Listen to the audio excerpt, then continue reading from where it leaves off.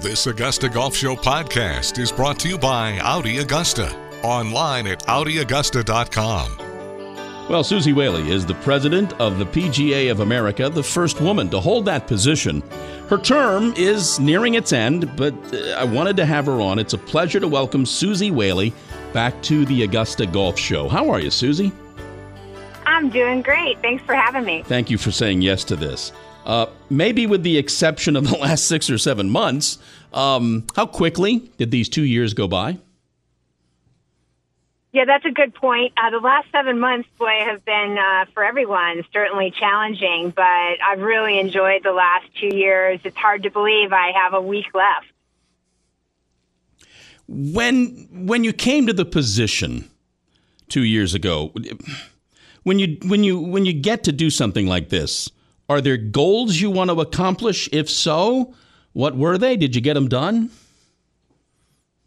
Yeah, I think everybody, when they raise their hand to be a leader, certainly has things they have a vision for. They want to make sure that the association's moving forward. Our mission is to really serve our members and to grow the game, and that's really your core objective. And, you know, excitingly so, amidst the trials and tribulations of COVID, the game is up. And that's incredibly exciting for not only our PGA professionals, but the communities in which they serve, where golf is being looked at as an opportunity to get outside, to enjoy each other's company in a socially distant manner. And I really applaud our PGA professionals for leading that and ensuring golf is a place that people feel great about going to. So, yes, I do feel like we've accomplished that. And we've accomplished so many more things, but certainly not just because of my tenure, but because of so many people, our staff, our board of directors, of leaders before me who put things in place who are now coming to fruition. So I'm just proud to be part of that team and proud to see the game advance.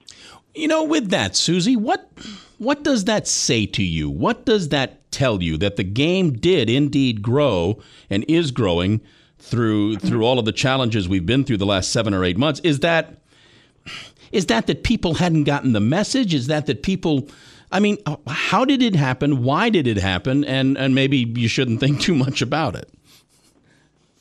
No, we do think a lot about it, and I do think it's the partnership between all the allied associations that have come together in unison to speak about the game. Our Back to Golf efforts, obviously, aligning with the CDC guidelines, were very important to ensure the public understood that we were trying to deliver golf in a responsible manner for not only themselves, but for their family. And together, that's what we were able to accomplish. And alongside those Back to Golf guidelines, we were able to speak to, legislators in local counties and in states and explain to them how we were going to deliver the game, and that we were going to follow their guidelines to do so, and that we had experts in the field, our PGA professionals there, committed to that. And what I'm so proud of is their grit and resilience. Our PGA professionals are working tirelessly to ensure that their communities have a place to find some joy in a very anxious time. And that's something that I'm proud of and something that our PGA professionals are truly committed to. You love the game. I love the game. I tend to think that if somebody is exposed to the game, it's going to stick. They're going to learn to love it. They've now been exposed to the game. Maybe folks who hadn't been exposed to the game have played it in the last 6 or 7 months. Do you think this sticks, Suzy?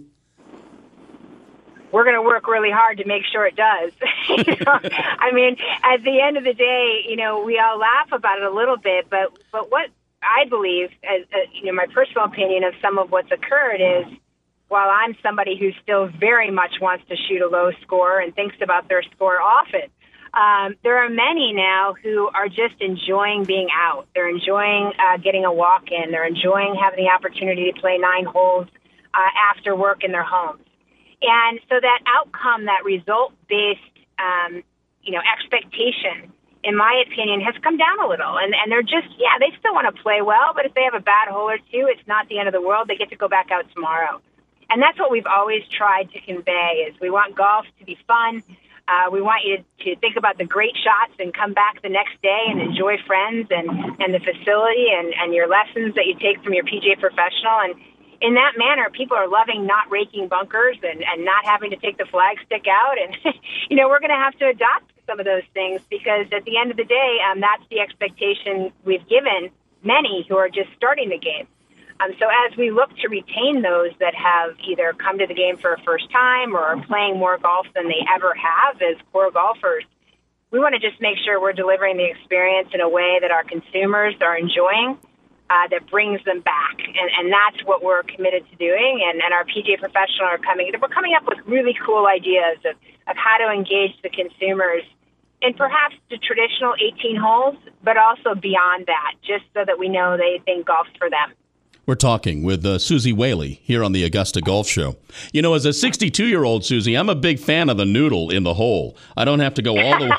I don't got to go all the way down and get the golf ball. It's so true. I don't know that the noodle will go away everywhere. What do you know now that you wish you knew 2 years ago? What I know now is, and I don't want to say I didn't know it 2 years ago, but it's been clearly defined. I think crisis puts things in great clarity of what needs to be a priority. And for us, certainly members have always been our priority, but as soon as COVID hit and we understood the shutdown that was occurring within our business and amongst so many other businesses, obviously, was that our members were going to need help.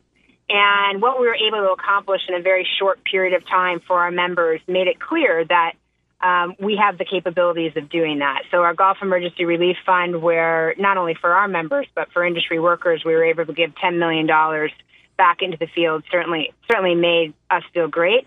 And beyond that the relationships that we hold within the game and throughout the industry together are what really bound us and allowed us to be in the position we're in now, where golf is up. While our championships, disappointingly so, could not have fans, we were still able to contest them in a manner that inspired people to get out on the golf course and play more golf. But that wasn't done just because of the PGA of America. It was done because of our partnerships, not only with our corporate partners, but with the tour. And the PGA Tour getting a date on the calendar, the LPGA Tour getting a date on their calendar. And those relationships are so critical and so important and stronger than ever after 2020. And that's something that we need to continue. You know, I try not to take this for granted that people listen to this program. I tend to assume they know it all and they're familiar with everything.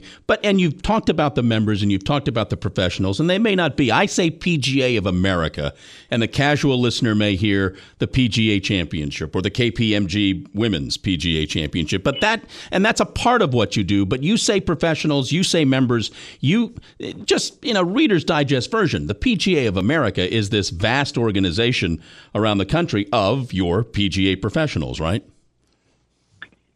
Yeah, the easiest way to explain it, because it can be confusing, is we have PGA Tour members that are also PGA of America members. But the PGA Tour is what you're seeing each week on television broadcasts or playing golf for a living. The PGA professional, typically, beyond those that are tour members, are those working within the industry. We're a $84 billion industry. It could include journalists. It could include broadcast teams. But mostly it's if you think about it, it's really those that are working at the local facility where you play. They're coaching the lessons. They're running the operation. They are the executive manager on site for where you love to participate in the game. And we all love to play the game at a very high level as well. But most of us have taken the business side to the game and are catering to the public when they want to enjoy their golf. You'll probably hate me saying this, but you're a trailblazer in this game on many fronts. Do trailblazers feel like trailblazers? I think it's always an honor when you're called that, but I would tell you the trailblazers for me are the people who came before me that let me hold this position. The founders of the LPGA Tour, the ones that made it possible for me to play on tour and to have a career within the game. So I don't know that, I can't speak for anybody else, but for me, being the first woman as the president of the PGA of America is an honor, but I consider myself a PGA professional first and foremost. But if it gives somebody else the opportunity, if it shows somebody else that they could have an image of themselves in that role, then certainly I'm proud to be called that. She is PGA professional Suzy Whaley, president of the PGA of America for a little while longer. Suzy, thank you for saying yes to doing this. I deeply appreciate it, and I hope we see each other soon. Me too. My pleasure.